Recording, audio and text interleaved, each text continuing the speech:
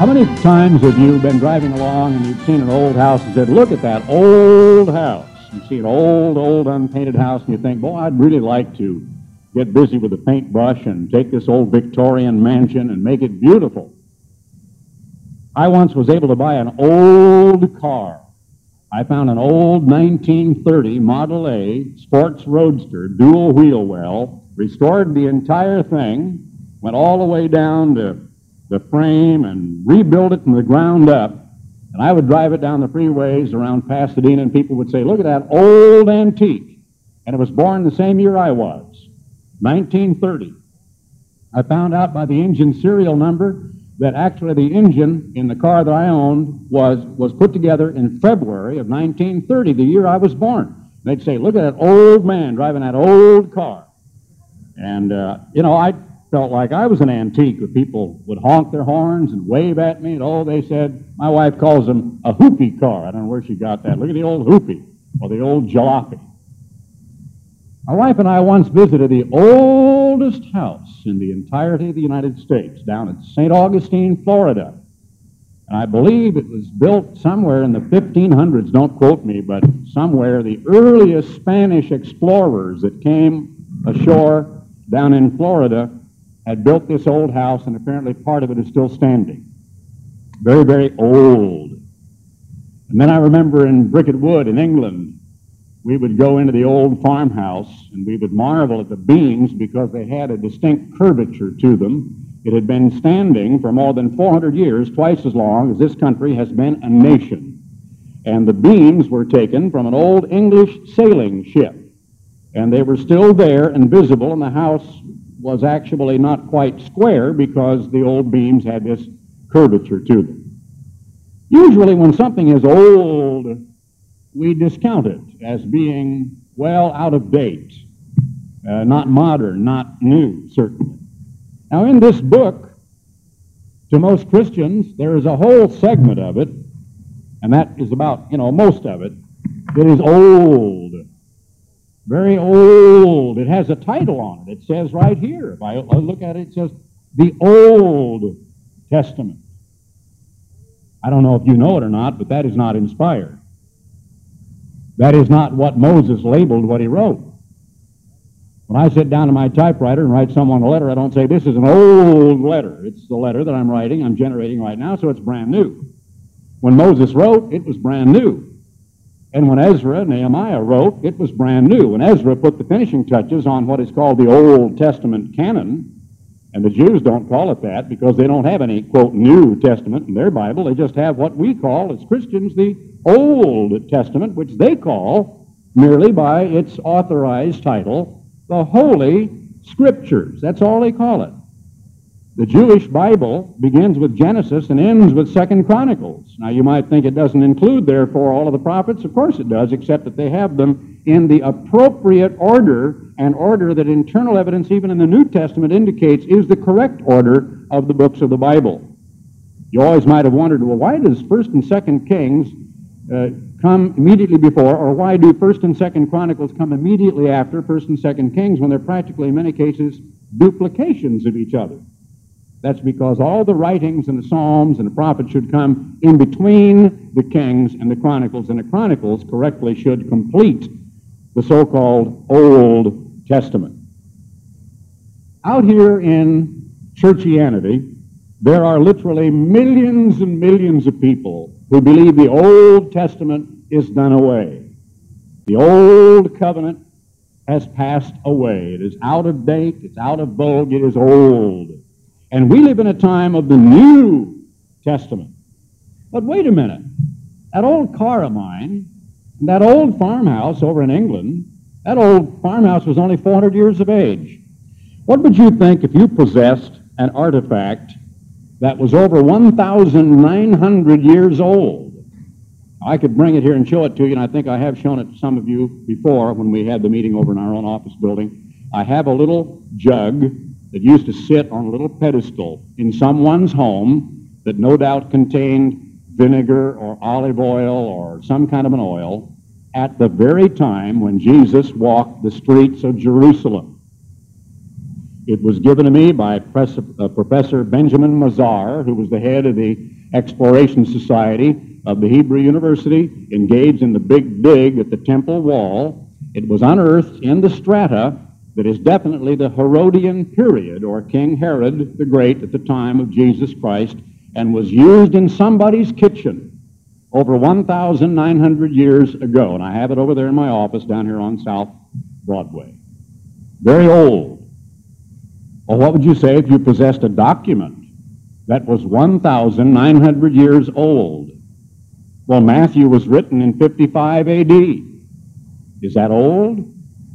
And 1 Thessalonians is the very first book, apparently. It sort of vies with Matthew as being the oldest of all the New Testament writings. Matthew and 1 Thessalonians are both said to have been written at about 55 A.D., or about 25 years after the ascension of Jesus Christ. And yet we call it the New Testament. There are millions of people who will look you in the eye and tell you, oh, well, that's all done away.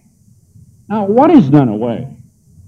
Do these people who believe the Old Covenant, the Old Testament is done away, believe that it is perfectly all right, therefore, to murder your neighbor?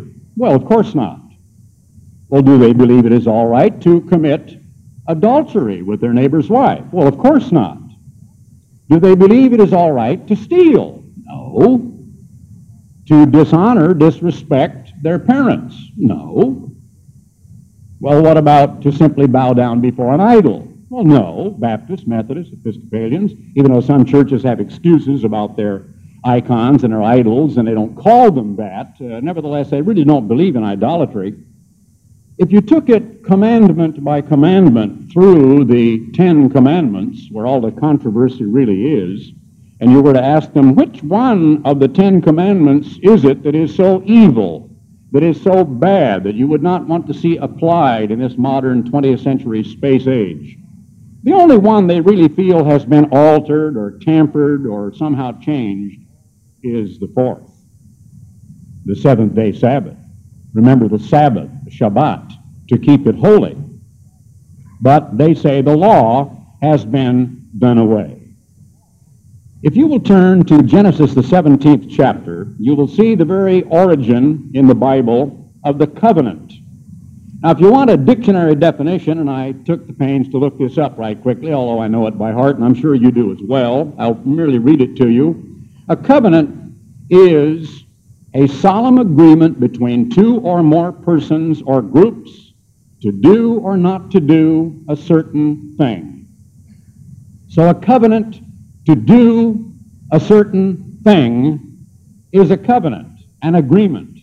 But the thing that you are to do is not the covenant, is it?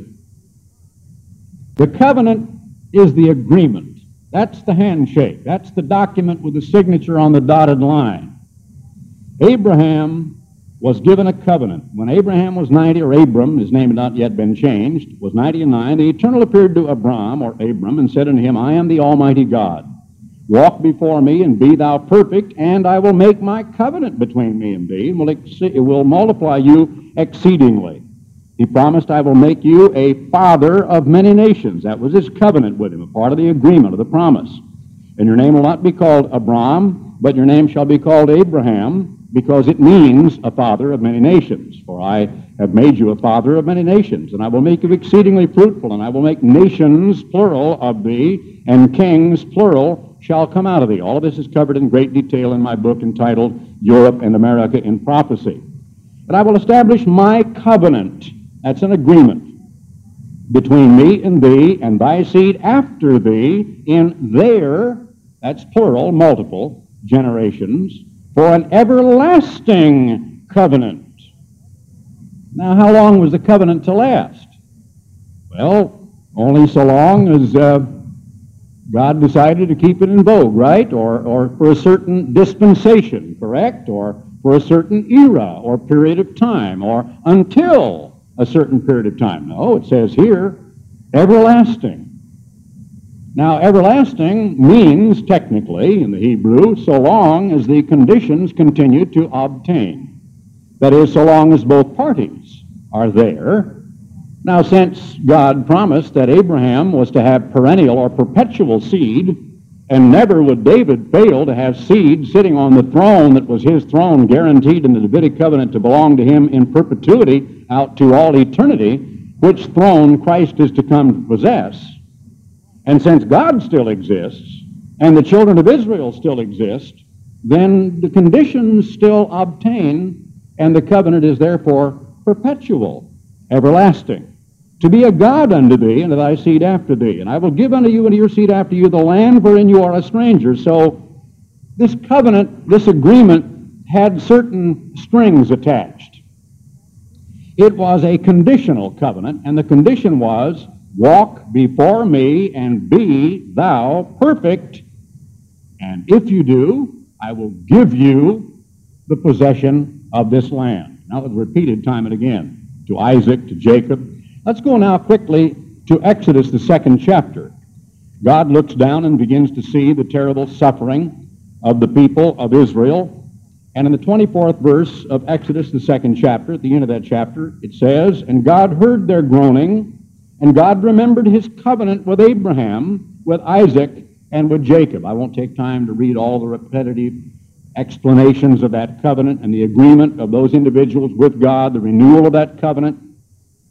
But I do want to read to you the renewal of that covenant with the massive seed, the entire generation of Jacob's children, and Jacob's name was changed to Israel, who are therefore always known as the children of Israel, the boys and girls that came from Jacob, and God renewed that covenant with them, and they renewed their intention to keep it with him. He remembered his covenant with Abraham, with Isaac, and with Jacob. Now let's turn to Exodus 15 and verse 26 and look at some of this language. Exodus 15 and verse 26.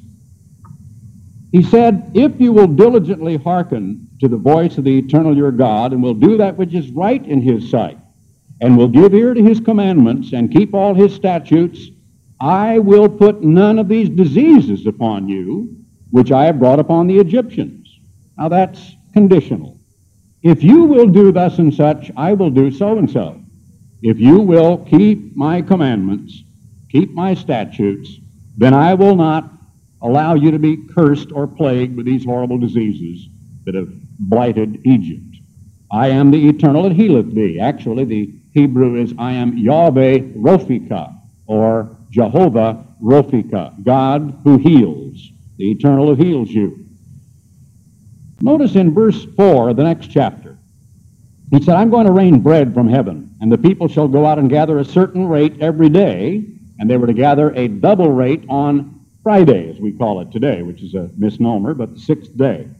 "That I may test them," or prove them, "whether they will walk in my law or not." Now, I've given you a sermon, or several of them in the past, and I think all of you know that there are easy proofs obtainable in the Bible if you simply exclude everything from Exodus 20 to the end of the Bible, and you deal only with Genesis 1 through Exodus 19, and that is your text. You can demonstrate that each one of the 10 commandments were in full force, and that the penalty for breaking them was death long prior to the giving of the law at Mount Sinai. What else can you demonstrate from God's laws, statutes, or judgments as having been in full force and effect long prior, by centuries, because 1/6 of all of history transpired during the lifetime of the patriarchs, Adam to Methuselah, until now, when you stop to think about that? See, we've only gone about not quite the end of 6,000 years. But more than 1,000 years transpired to the flood of Noah, 1/6 of all of history. Well, you might think of the flood of Noah, and remember that Noah was commanded to take 7 pair of the clean animals, correct? And that there were the unclean animals, and there were the clean animals. And that he was not to eat of the unclean. They were unclean and unfit for him. Had anybody been named Levi? Levi was not, as we used to say in the vernacular, the gleam in his great-great-great-great-great-great-grandfather's eye. Levi was way down in history yet as one of the children of Jacob, the grandson of Abraham, and Abraham was not to be born for centuries yet.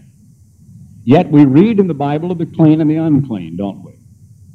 We actually read of sacrifices in the account of Cain and Abel, and that those who were godly and understood the need for the shedding of blood as an atonement for sin, as a perpetual sign of the need for a Savior, would sacrifice a clean animal. We see that Noah did that after the floodwaters receded. What else do we see? We see tithing during the time of Abraham, when he went out and subdued the kings and gave a tenth to the giving of the Decalogue, or the Ten Commandments, at Sinai. Now, what you're reading of here is that God is testing them with regard to a specific one of the commandments. Which one? The fourth one. It was the only one that he tested them on. There was no test given at the foot of Sinai on coveting. There was no test given specifically by tempting them with an idol or something. There was no test other than the fourth. The fourth was always the great tester, the test commandment.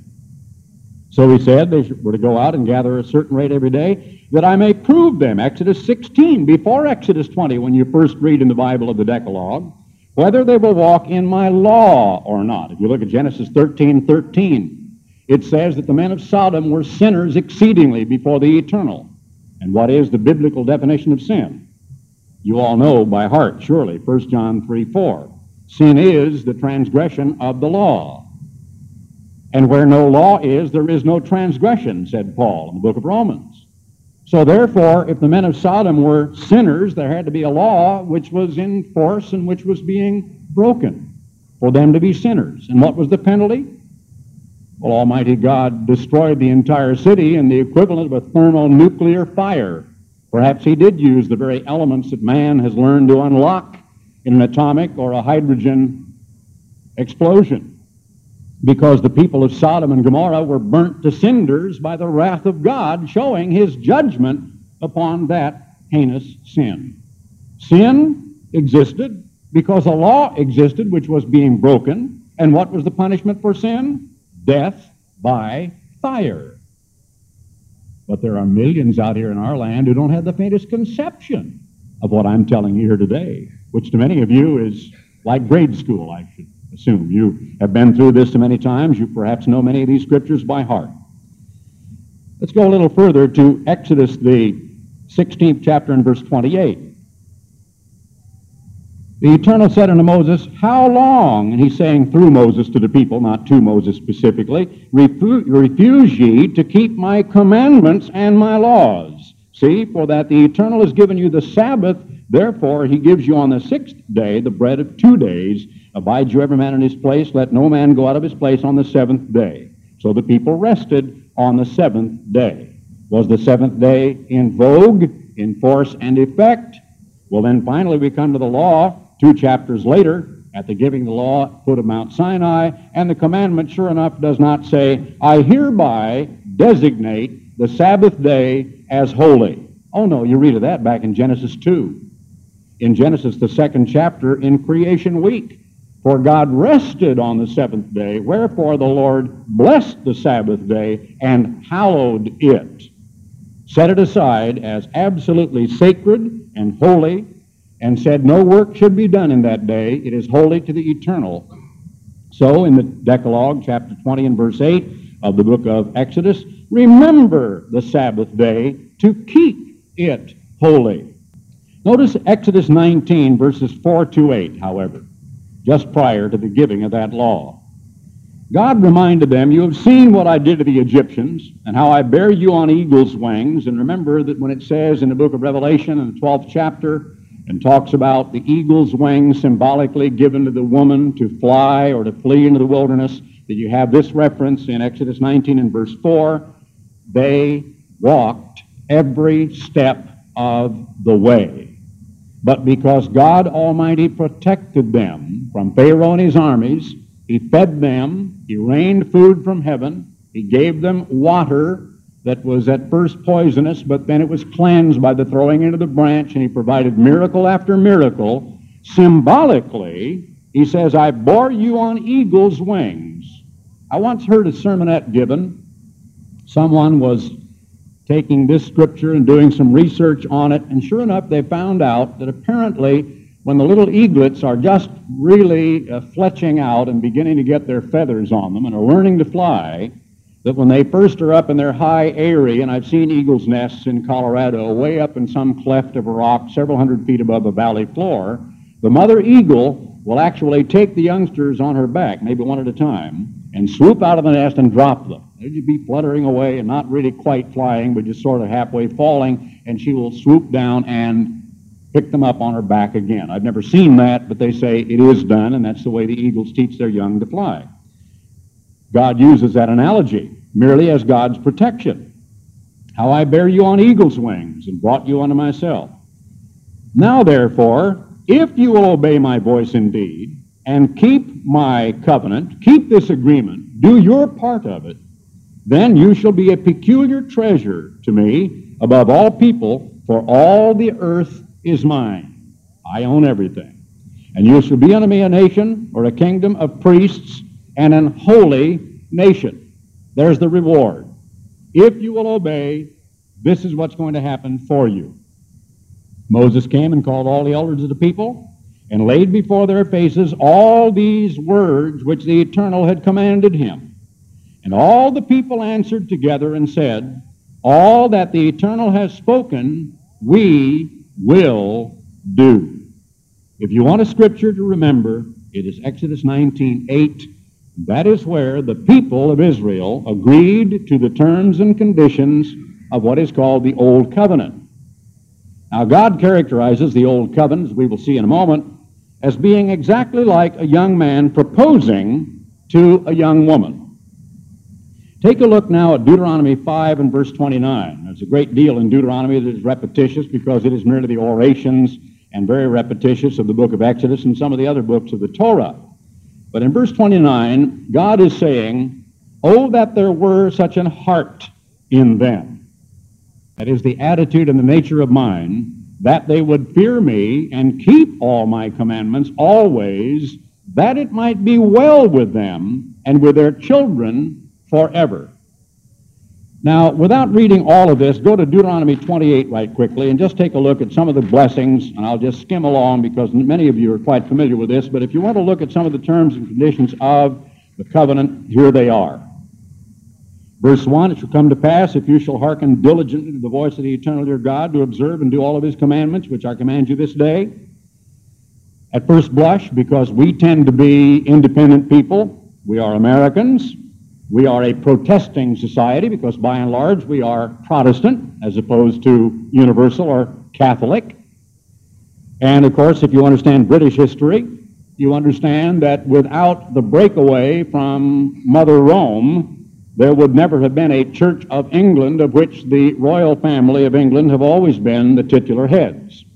That the Queen is today the head of the Anglican Church or the Church of England, and the Archbishop of Canterbury, although he is sort of the functional head, is nevertheless not the actual head of the church. The Queen of England, or the monarch of England, is at all times the head of that church. So church and state are not really separate in the same sense that they are in the United States. We have our antenna cranked out so far that every time we in this country perceive, and sometimes it's carried to ludicrous extremes in public school systems, and having to do with the display of the flag and having to do with certain demonstrations and so on, if we perceive that there is any commingling or intermingling of church and state, we become very upset about that because we want it to be completely separate.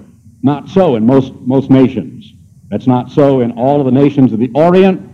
Basically, the head of state, traditionally, down through history, in most of the nations of the world, especially in the Far East, the Middle East, have been the head of the church, the religious figure. Look at the Imam Khomeini and his successor. Same comment. You could look all over the Arab world, and that happens to be a true statement.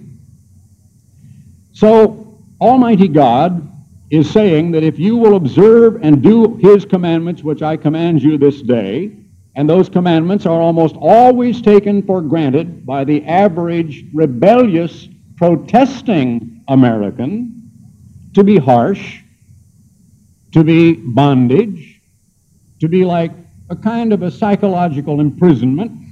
They are unwanted. They are threatening. It's like we drive along the street, and you might investigate your own mind and say, oh, look out, slow down, there's a cop. We are that way by nature. We're looking around in the rearview mirror. When we see, as we call them, a cop, we've shortened constable of the peace, and I guess they did that way back in Old England because that's what it really meant, and we call them the short, cop. So when we see one, we look to see, is my seatbelt fastened? Because I might not have paid that much attention to it before I see this cop. If he's right in my rearview mirror right behind me, I'm looking at my speedometer because I want to make sure I'm obeying the law. And then I begin to resent his presence, right? I'm a little suspicious of it. Why is he on my bumper?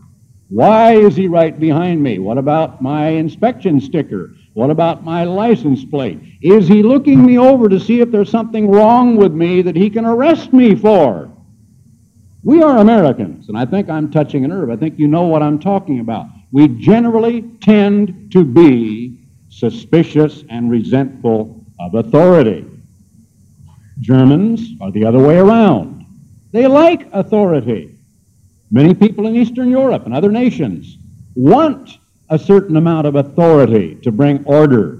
But we are different. The Israelites of history were different.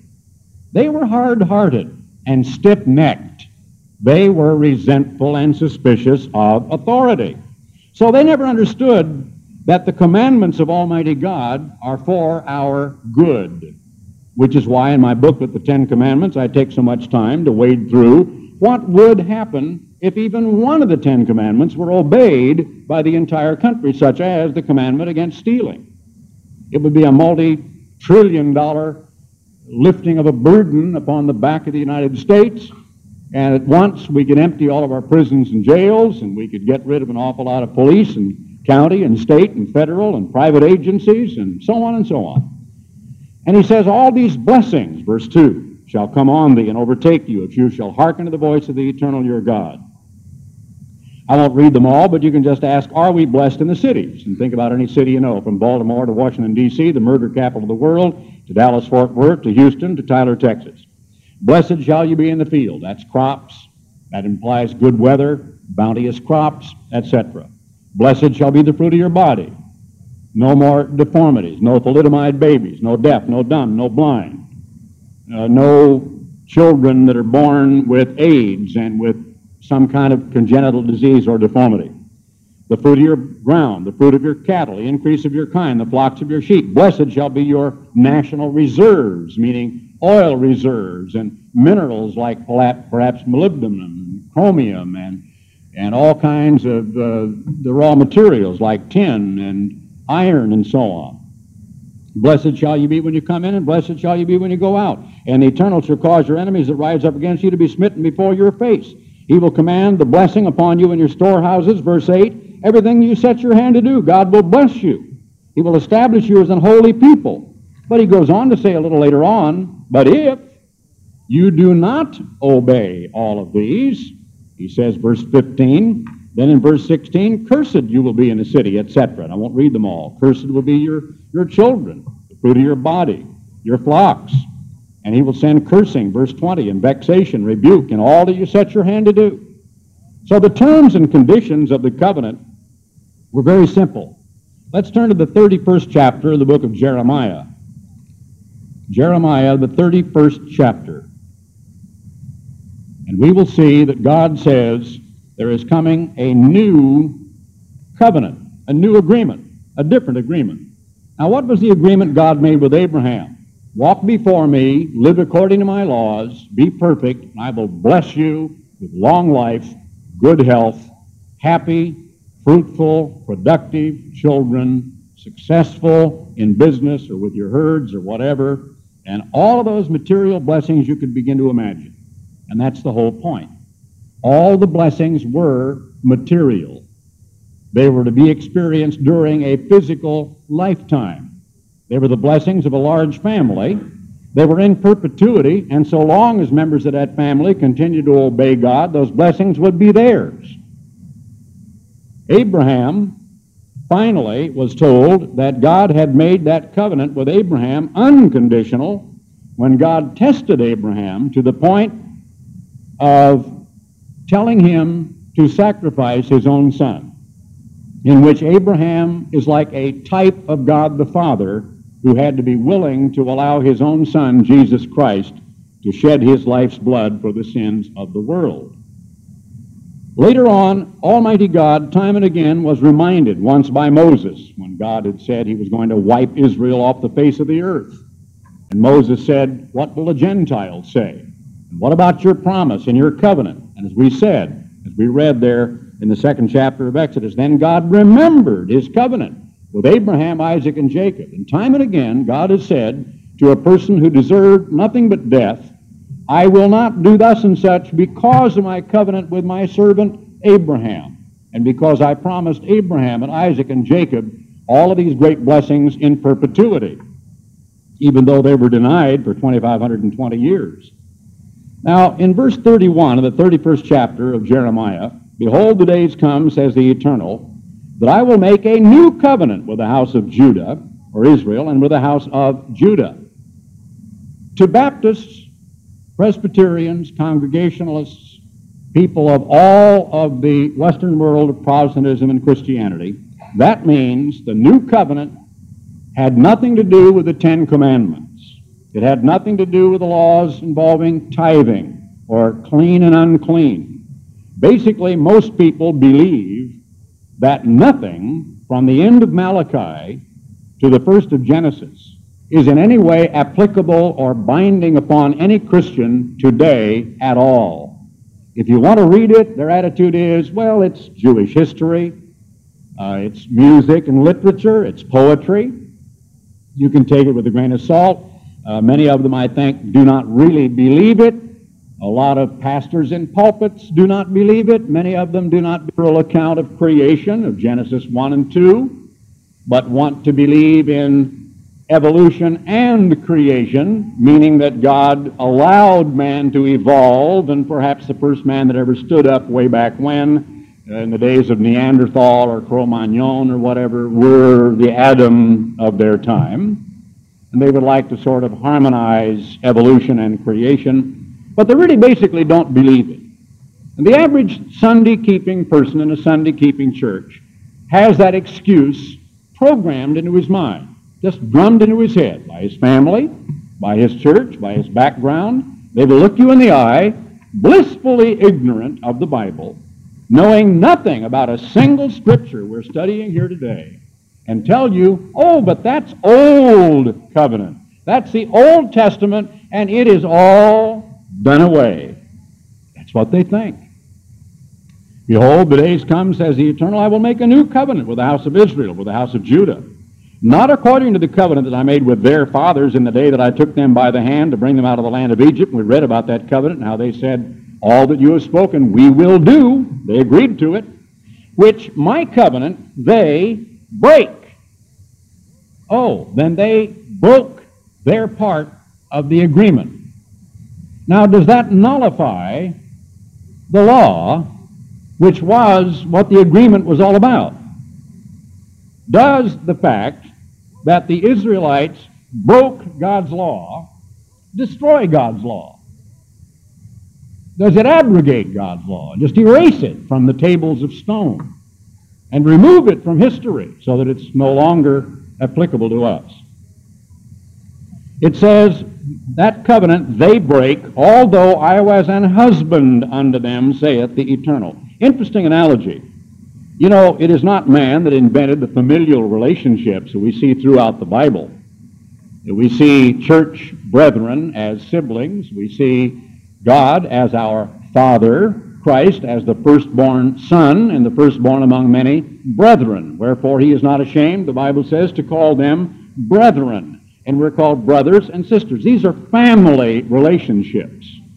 Now, when a young husband, would-be husband, say suitor at this case, proposes to a young girl in the classic meaning of that word, in a society where they don't just, as they say, shack up, meaning get in some shack and stay there together, get an apartment and live together, or live in, which is done by millions today. But in an honorable and a decent society, a society of law, a young man proposes to a young lady, and he says to her that he loves her, that he honors her, he respects her, he admires her. He wants nothing so much but to be with her, to live with her, to become her husband. He proposes to her and says, if you will marry me, I will be your provider. I will work myself to death. I will sweat and strain. I will struggle to succeed. I will provide a home. I will provide your clothing, your food. I will protect you. I will care for you when you are sick and ill. I will be with you through thick and thin, no matter what. And I will be your provider, protector, your lover, your husband, and I will be faithful to you and you alone. I won't go next door to the neighbor's wife. I won't have any mistresses around here and there. I will have you alone as my lover, my companion, and my friend. If you will agree with me to do the same for me. If you will say, if you marry me, that you will be faithful to me. You won't entertain the postman while I'm gone to work. You won't invite the milkman in. You won't sleep around on me. You will not divorce me. You won't run off and leave me with somebody else. But you will be faithful to me all of your life long. Now, Almighty God proposed to Israel. There's an analogy in the Bible about how he discovered a little baby discarded and bleeding, and actually with the blood stains of its birth, which was illegitimate, and picked up that tiny child. Ezekiel wrote of that analogy, and washed it and salted it, as it says, and oiled the little child, and protected it, and put it in beautiful, soft, cuddly clothing and blankets. And it grew up to be a young, beautiful girl. And he gives the analogy of how when she blossomed out to become a young woman past the age of puberty, that she became infatuated with her beauty. And suddenly she went out and went whoring around with all of the young men in the neighborhood and the community. And no longer was she faithful to this person who had actually nurtured her from childhood. And God gives that analogy of Israel. So it is God's analogy, not mine, that he said, I was an husband unto them. It was like a marriage relationship. And Israel is called my wife. And both the Old and the New Testament give analogies. In the writing of the Apostle Paul, for example, about how he gave Israel a, quote, bill of divorcement, end quote, because the only grounds for divorcement were unfaithfulness, contained in the Greek word in the New Testament, porneia, when Israel was committing adultery, politically in this case, by analogy, against God, her only husband. So who was at fault? Israel, in breaking God's law, turning to idolatry, abandoning the Sabbath, forgetting his annual holy days, bowing down before idols, and even sacrificing their own children to pagan gods. Which covenant they break, although I was an husband unto them, saith the Eternal. But this shall be the covenant that I will make with the house of Israel. Question. Since all of churchianity out here thinks that the new covenant is made with the church, are they right? What does the Bible say? Do you think the new covenant is made with Christians? Do you think the new covenant was a covenant between God and Christians? Well, if you do, you don't know your Bible very well. The Apostle Paul says salvation is of the Jews. And his analogy is all the way from the 5th through the 11th chapters of the book of Romans when he is talking about the grafting in of the Gentiles to the natural vine, which is Israel. And his statement in Galatians 3:29, if ye be Christ, then are you Abraham's seed and heirs according to the promise. And when he talks in the prophecies of Isaiah about the regathering of Israel, even in the 30th chapter of Jeremiah about the restoration of Israel, in the preceding chapter before this one right here, of how the restoration of Israel is predicted, foretold. He calls Israel, quote, Israel, mine elect. and the work of my hands, end quote. And he talks about Judah and Israel becoming one stick in his hand, and talks about the restoration of the Jews. So at all times, the new covenant is made with Israel first, and to the Gentiles and others secondly, and only as they are grafted in, spiritually speaking, to become spiritually the seed of Abraham. This is the covenant that I will make with the house of Israel. Does not say the Gentiles. After those days, says the Eternal, I will put my law in their inward parts, and write it in their hearts, and will be their God, and they shall be my people. What will he write in their hearts? My law. At what time in the Bible, from Genesis to Revelation, does Almighty God, speaking through his prophet, indicate, when he says, my law, something other than the Decalogue, the Ten Commandments, and in the broadest sense, the Torah, the first 5 books of the Bible, which are called the law? It always means God's 10 commandments, his law. Write it in their hearts, their inward parts, and their minds, and he will be their God, and they will be his people. And they shall teach no more every man his neighbor and every man his brother, saying, know the Lord, with their false religions, which is going on today. Isn't that the message? Isn't that exactly what you see when you flip around on Sunday morning television? And they're praying and crying and holding hands and squinching their eyes up and talking about how nice it is to know the Lord. How long have you known the Lord? Do you know the Lord? Do you walk with the Lord? Do you talk with the Lord? It's so nice to know the Lord. Know the Lord, brother. Let me tell you about the Lord. Let me tell you about my experiences with Jesus. They say, know the Lord. They shall all know me, from the least of them unto the greatest of them, says the Eternal, for I will forgive their iniquity, and I will remember their sin no more. What is sin? The transgression of God's 10 commandments. That new covenant is described in the book of Hebrews in great detail. If we will turn to the book of Hebrews right quickly, I want to show you, first of all, in the 8th chapter and beginning in verse 8. Hebrews 8 and verse 8. Again, we will see here that the fault was not in God's law. There was no flaw in the commandment, no flaw in the law of God at all, but a flaw in the people and the fact that they did not observe that law. He says, beginning in verse 7 of the 8th chapter of Hebrews, if that first covenant had been faultless. Now, what was the fault? There was something at fault here with that first covenant. Then should no place have been sought for the second. For finding fault with them, he saith. So the fault was not with the covenant. Now again, what is a covenant? The covenant is not the law. The covenant is an agreement to keep the law. If I'm holding in my hands the law, and you and I are standing there, and I'm saying, will you agree with me that you're going to keep this law? And you say, yes, I will. Let's shake on it. We shake hands. Our handshake and our verbal agreement is the covenant. This isn't the covenant. This is what we agree to keep. If I make a covenant with you that you can rent my truck for $10 a day and we shake on it, the truck's not the covenant. The agreement, you can rent it for $10 a day, is the covenant. And if you default and don't pay me, my truck's still sitting there. My truck still exists. Because you default and you don't pay me what you promised doesn't mean my truck just poof disappears into thin air, any more than the fact that the 10 Commandments disappeared into thin air because people broke those commandments. So finding fault with them, he saith, behold, the days come, says the Lord, and here the Apostle Paul is quoting. To whom? To the Jews, the Hebrews. From what? What people call the Old Testament. 1/3, approximately 33 1/3% of the New Testament is quotation from the Old Testament. Jesus Christ of Nazareth said, search the Scriptures.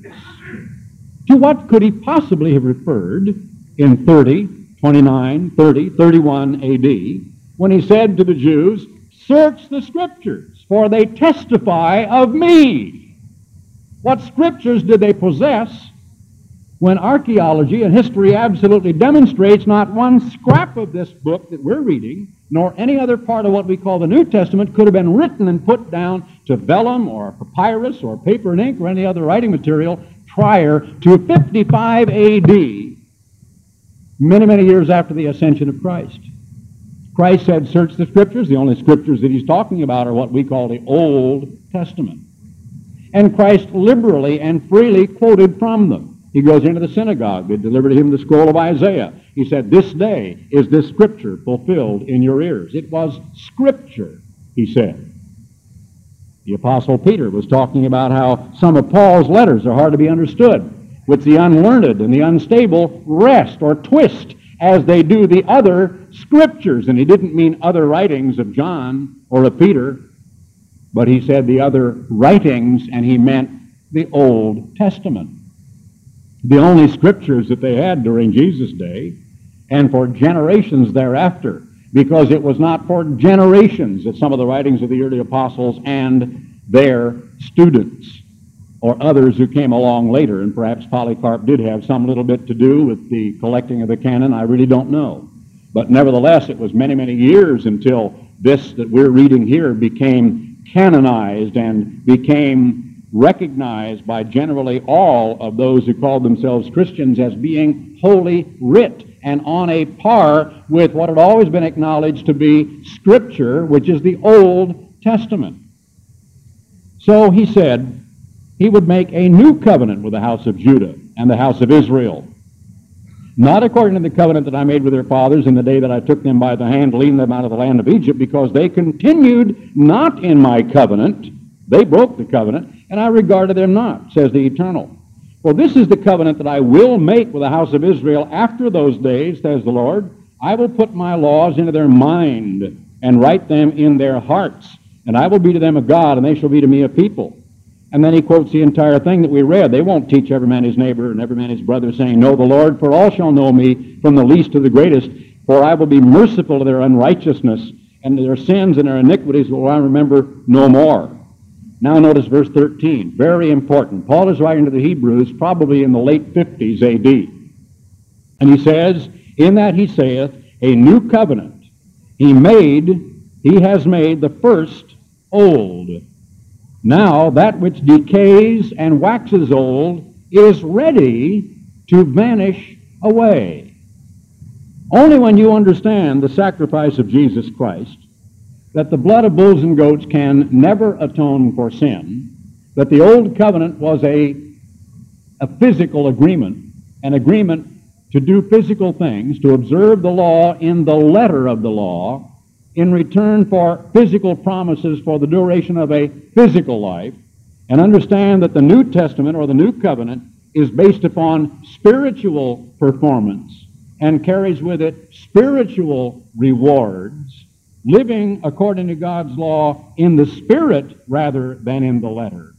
Do you get the picture of how it is written in our hearts and our minds rather than in the fleshly tables of our bodies? I don't have time to go back through the entire subject of circumcision, of how Abraham, when he was 99, was commanded to be circumcised, and how God said, this is the token in your flesh of my covenant between you and me. Of the strange account when Zipporah, or Zephyrah, if you prefer, was met by an angel when Moses took his wife and was about to enter back into Egypt to deliver the children of Israel out of the hand of Pharaoh. And it said that that divine messenger sought to kill him. And Zipporah took a flint, which would be like a knife, razor sharp, and performed the rite of circumcision on Moses' son, and cast it at Moses' feet and said, you are a bloody husband unto me, because Almighty God was not going to allow Moses, nor Moses' son, to enter into that land as the one who was the actual emissary of that covenant without the sign of that covenant in his flesh. If you want to study Jeremiah 4:4, and I won't turn to that and read it, you will see the analogy there of the difference between flesh and spirit. He said, this is the covenant that I will make with the house of Israel after those days. I will put my laws, that's the 10 Commandments, including the 4th commandment, into their mind and write them in their hearts, and I will be to them a God, and they shall be to me a people. And he will be merciful and never remember again their unrighteousness and their sin, which is the breaking of God's Ten Commandments. Now, chapter 9, I won't read it all, but you ought to read it if you want to understand it, because it is about the, as it says right here, superiority of the spiritual sacrifice of Christ over the physical sacrifice of the temple service. The superiority over the spiritual observing of God's law in the spirit as opposed to the physical observance of God's law in the letter. And he cites the case of the shadowy meanings of the Day of Atonement and how Jesus Christ of Nazareth is a high priest of a greater and more perfect tabernacle, not made with hands, neither by the blood of goats and calves, but by his own blood entering into heaven for the propitiation of sin for all time. I want to turn back to the book of Matthew right quickly and look at Matthew 5 and verse 17. Did Jesus Christ of Nazareth consistently uphold God's law? He said in verse 17 to Matthew 5, "Think not that I'm come to destroy the law." But these people out here will tell you God came in the form of Jesus Christ of Nazareth to nail the law to the cross. He came to destroy the law, to abrogate the law, to rescind the law, any adjective you wish to use. He came to do away with the law. That's the most common one that they use. So the law is not applicable. It's not binding on us today. Christ said, "Think not, I'm come to destroy the law." They all think he did. Or the prophets. They all think that they're of no use, no value, that they're not for us today. Very few people pay any attention to the Old Testament prophets. Some of them think that perhaps the book of Revelation has some efficacy, or perhaps the book of Daniel. But not that many people pay that much attention to Ezekiel, Jeremiah, some of the minor prophets such as Hosea and Amos and so on. I am not come to destroy, but to do or to perform. When you fulfill an obligation, you don't eradicate the obligation. You fulfill the obligation. You do it. You perform it. If you agree to the obligation to mow your neighbor's yard for 1 month, by the end of the month you're still mowing the yard. You don't neglect to mow the yard. You do it or you perform it. For verily I say unto you, till heaven and earth pass. Has heaven and earth passed? No. Not one jot or one tittle, meaning one comma, one period, one crossing of a T, or dotting of an I, shall in no wise pass from the law till all be fulfilled. Is heaven out there? Is the earth here? Has the law been fulfilled or done away? No. Not according to Jesus Christ, right in the Sermon on the Mount. Whosoever therefore shall break one of these least commandments. And which is the very least? Well, I suppose some people would say here that it has to do with maybe reconciliation to your brother. Maybe it has to do with leaving a gift at the altar and going and being reconciled before you come back. Maybe it has to do with lusting or with coveting or with swearing. He says in verse 34, "Swear not at all." Is that the one you think is the least? Whichever one you think is the least, if you break that and teach men it's okay to break it, it says you will be called least in the kingdom of heaven. And it doesn't say you will be there. It seems to imply that those who are there will speak of you as being least, because there's no way that you can defy what Christ says and disdain his commandments and his laws and then gain the kingdom of God. But whosoever shall do and teach them, not only perform them in the Spirit, but teach others both by example and by literal preaching and teaching to do and perform God's laws, the same shall be called great in the kingdom of heaven. How many Methodists, Baptists, Episcopalians, Church of Christ, Congregationalists, people all over the spectrum of churchianity, of Protestant so-called Christianity, believe that by doing, performing, and teaching the commandments of God, you will eventually be called great in the kingdom of heaven.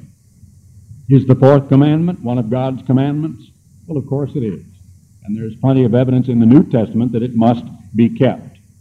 There's a great deal more about God's law, but let me give you just a quick few to think about. Matthew 19:17, scripture that I've used over the years, which is simply impossible to reason around. A young man came and said, "Good master," verse 16, "what good thing shall I do that I may have eternal life?" You talk about an opportunity on one of these televangelist programs, like a call-in or somebody that comes up to a preacher, somebody that walks up the aisle after an evangelistic campaign, or somebody that comes to some man who's handing out tracts along the street and merely says, "What can I do to be saved?" What a wonderful opportunity. And what are most of them going to say? Do? Oh, I wish you hadn't used that word, young man. That word do. Now, automatically, that connotes the word do, meaning physical works, meaning that you must do something. Young man, all you need to do is stand where you are. You don't need to do a thing, but you need to accept Jesus, receive Jesus, confess that you are a sinner, that all have sinned and come short of the glory of God. Take Jesus to be your Savior, appropriate Jesus, receive Jesus, and you shall be saved. And that's what they say. In their tens of thousands, they say it. By the hundreds of thousands of hours, they say it. By the thousands of pounds of written material, they preach it and teach it. You do not need to do anything. Just believe and be saved. Jesus said, "Why do you call me good? There is none good but one, that is God. But if you will enter into life, keep the commandments." Now it's argument time. And here the Protestants will argue with you. Because Jesus said, in response to the question, which? Well, now, wait a minute. Let's see what he omitted. They want to argue. Well, you should do no murder. You shall not commit adultery. You shall not steal. You shall not bear false witness. Honor your father and your mother. You shall love your neighbor as yourself. Oh, then it's perfectly all right, according to Jesus Christ, to have another God before you, correct? Do you believe he meant that? He doesn't list that one, does he? Isn't it perfectly all right according to Christ? According to someone that wants to argue, because the fourth is missing, isn't it? But so is the first, and so is the second, isn't it? And so are several more of the Ten Commandments missing. Which commandments is he talking about when he said which? And then he gives him several examples out of the last six, which are how to love your neighbor, and omits any mention of the first four, basically, about how to love God. Is there anyone in his right mind who believes that by this statement, Jesus is abrogating the first four commandments out of God's law and saying, ignore that and go into witchcraft, Satanism, idolatry, bow down to idols, ignore the Sabbath day, make yourselves an idol, have other gods before the true God, it doesn't matter. But if you obey these, you can have eternal life. No, by no stretch of the imagination. And of course, his entire life was dedicated not only to preaching and teaching the Ten Commandments of God and lifting them to a spiritual plane, but setting us an example that we should follow in his step by observing the Ten Commandments in the Spirit. The young man then said he had kept these from his youth, and he said, if you will be perfect, go and sell all that you have and follow me, and offered him an apostleship. And the young man, of course, was very sorrowful. Turn to Romans, the 7th chapter, right quickly. I'll give you just a few more, and then I'll quit here. Romans, the 7th chapter. The Apostle Paul says in verse 7, what shall we say then? Is the law sin? Good question. He anticipates that there are people in society who will actually tell you in a satanic twisting of Scripture that not only is the law not good and shouldn't be kept, but it's bad. And believe me, I've run across many of them. I've read booklets and religious paraphernalia and tracts by the score that will tell you God's law is bad for you. That about the worst thing you can get involved in is all this legalism, they like to label it, of thinking you've got to do something like keep the Sabbath, go and attend God's holy days. That's so rigorous, that's so bone-crushing, that is just such a great mountainous burden of woe and of drudgery and dreary law-keeping. Oh, they wax so eloquent in their hatred and their contempt toward God's law. Paul says, is the law sin? God forbid. No. And then he shows you what the law is all about. I would not have known sin but by the law, for I had not known lust. Isn't that true? Isn't that true? Because lust is a state of mind. I mean, you can read a stop sign. You can know it's wrong to go down here and tamper with the vault of the bank. You know it's wrong to get in your neighbor's car and try to wire it and drive it away and steal it. You know it's wrong to take a butcher knife and try to kill your dear grandmother. Of course you do. And all societies generally agree that those are wrong, rotten, evil, bad things to do. But I mean, just to walk along and see a store window full of things you don't need, shouldn't have, can't afford, and lust after them, how would you ever know that's a sin? Paul says, except the law had said, you shall not covet. So the law does what? It merely defines what is sin and what is righteousness. The law is positive. Honor your father and your mother. Remember the Sabbath day to keep it holy. That's not a restrictive law. Don't do something. It's a law that says do something on the positive side. In verse 12, wherefore the law, we're talking about the Ten Commandments, and it's absolutely incontrovertible in the internal evidence of this verse. The law is holy. New Testament writing, isn't it? Book of Romans, written perhaps toward the end of his imprisonment and near his death, probably around 59 to 61 A.D. Christ was crucified, buried, and then ascended to heaven in approximately about June 18th of 31 A.D. That's approximate. I don't have to say that that's dogmatic, but that's pretty close. This is 61, approximately. 30 years after everything that had been allegedly nailed to the cross had been nailed there, and Paul is telling Gentile Christians in the city of Rome, the law is holy, and the commandment holy, and just, and good. Verse 14, we know the law is spiritual, but I am carnal, sold under sin. In verse 22, I delight in the law of God after the inward man. And he talks about the other law of sin and death in our members, our physical flesh. Continually, Almighty God's law is upheld by the Apostle Paul and by Jesus Christ himself, by Peter, and by all the others. The Old Covenant is not the Ten Commandments of God. The Old Covenant was an agreement by the Israelites to observe all of the tenets of the Ten Commandments and the statutes and the judgments. And if they observed them, as we have seen, God promised to give them all those fabulous blessings. And what we don't seem to understand is it really does not have to do with a voluntary act on God's part. Because God has set laws in motion that are so inexorable that you receive an automatic benefit if you obey His laws.